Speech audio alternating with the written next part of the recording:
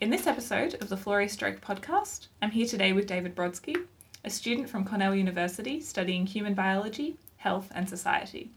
David is currently on a summer internship with the Florey, doing research in healthcare architecture. I'm Tessa Marshall, and this is Scientists of Stroke by Florey Stroke.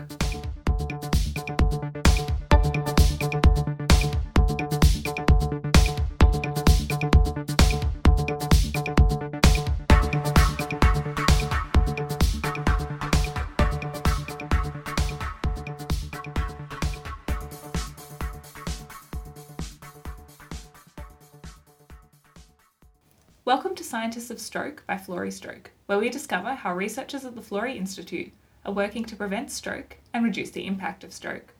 You can follow us on Twitter at Florey Stroke and find us on Facebook at Florey Stroke. Hi David, thanks for joining us today. My pleasure. So do you want to start by telling us a bit about the research you're doing here at the Florey? Sure. I'm currently working with Ruby Lipson-Smith, who is a PhD student, and she's looking at 2 different stroke recovery wards and looking at the design of them and seeing any impacts on behavior. I'm also doing a literature review about virtual reality and color preference. Great. So maybe we'll start with the project with Ruby and Sure. healthcare architecture. So what exactly are you looking at? We're pretty much looking to see if there's specific environmental aspects of the physical building that may affect recovery and rehabilitation. So examples would be the configuration of the facility, lighting, noise, and we are doing some behavioral tracking of residents of this place. So, who are they? Are they talking? Are they in an activity? Are they sleeping? What position they're in? Etc. Kind of just to get a very general sense of what's going on in the facility at a day-to-day level. And this is going to be done at 2 different facilities, one at Bendigo Hospital and one at St. Vincent's. And we're going to be looking at the differences in the behaviors and also looking at the differences in the environmental factors of the facilities that may be affecting those behaviors. Could you tell me a bit more about the virtual reality project? Sure. There was a study that's in the works right now that was looking at people's preferences to different colored rooms using a virtual reality set. Are they wearing? Yeah. And then they're kind of shown a picture of 3 different rooms with different colors within it that are controlled for saturation and brightness, etc. So there's a lot of research that states that people have a certain perception of a color and the color is linked to a certain mood. There's been a lot of criticism about that research that's been done in the past. So a lot of it was either not done in context or using kind of color cards or just little tokens that are different colors, and they weren't really put into the actual environment itself. And so we're looking at VR as a possibly cost-efficient way of kind of giving people the ability to really have an immersed color experience, to really get the best data possible to see what people are really preferring in certain different environments for terms of color, because it's been shown that color does affect perception and mood, but we just don't know exactly how. This research is important because the environment of healthcare has been something that's very much overlooked until recently. A lot of hospitals have a very institutional-like feeling to them, which can cause a lot of mental health as well as physical harm and inhibit their ability to recover. There's been a lot of research in the past 25, 30 years about how can we go about to really create an ideal environment without spending a ridiculous amount of money. Clinicians will very often look at the physical outcomes, but there are so many other factors that are involved as well. Family, financial status, and the environment where the rehab happens is one of those factors that is very important as well. This really hopefully will be something that can help make the recovery process a lot easier and hopefully quicker for a lot of people and potentially have better health outcomes. So, you're currently a student at the moment. I am. What would you like to do in the future? I've always really had a passion for physiotherapy.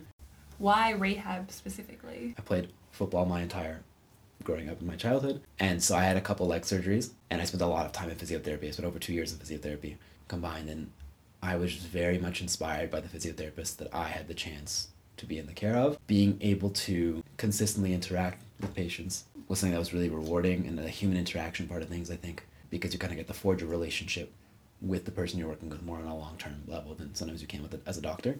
And why come to Australia? The Florey is world renowned for what it does, and I had a connection through a professor at Cornell who knows Dr. Julie Bernhardt, and also to be at an institution which has so many people that have similar interests to me and are so passionate about it and are making really groundbreaking findings that can be really applicable in the real world.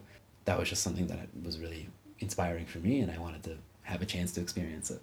So how have you found it, research at the Florey? It's been great. It's been like, people here are, first of all, very supportive, very kind, and I felt like I've been really involved and really helping, which has been fantastic. I know I'm only an undergraduate student, but I feel like I've had an impact.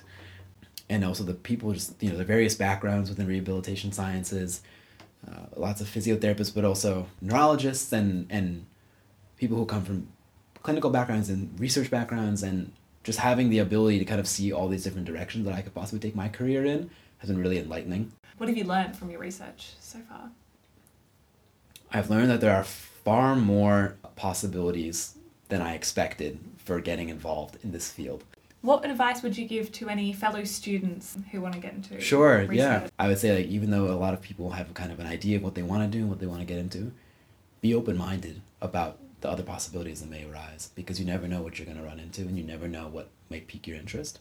Yeah, if it wasn't for the healthcare architecture stuff, I would never be here at the Florey for a summer and being in a workspace where people are so passionate about rehabilitation. Fantastic.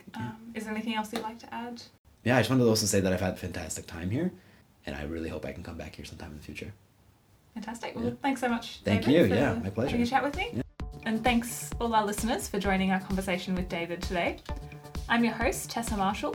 To hear more about David's work and about other stroke research at the Florey, check out our other episodes on Podbean, and don't forget to follow us on Twitter at Florey Stroke.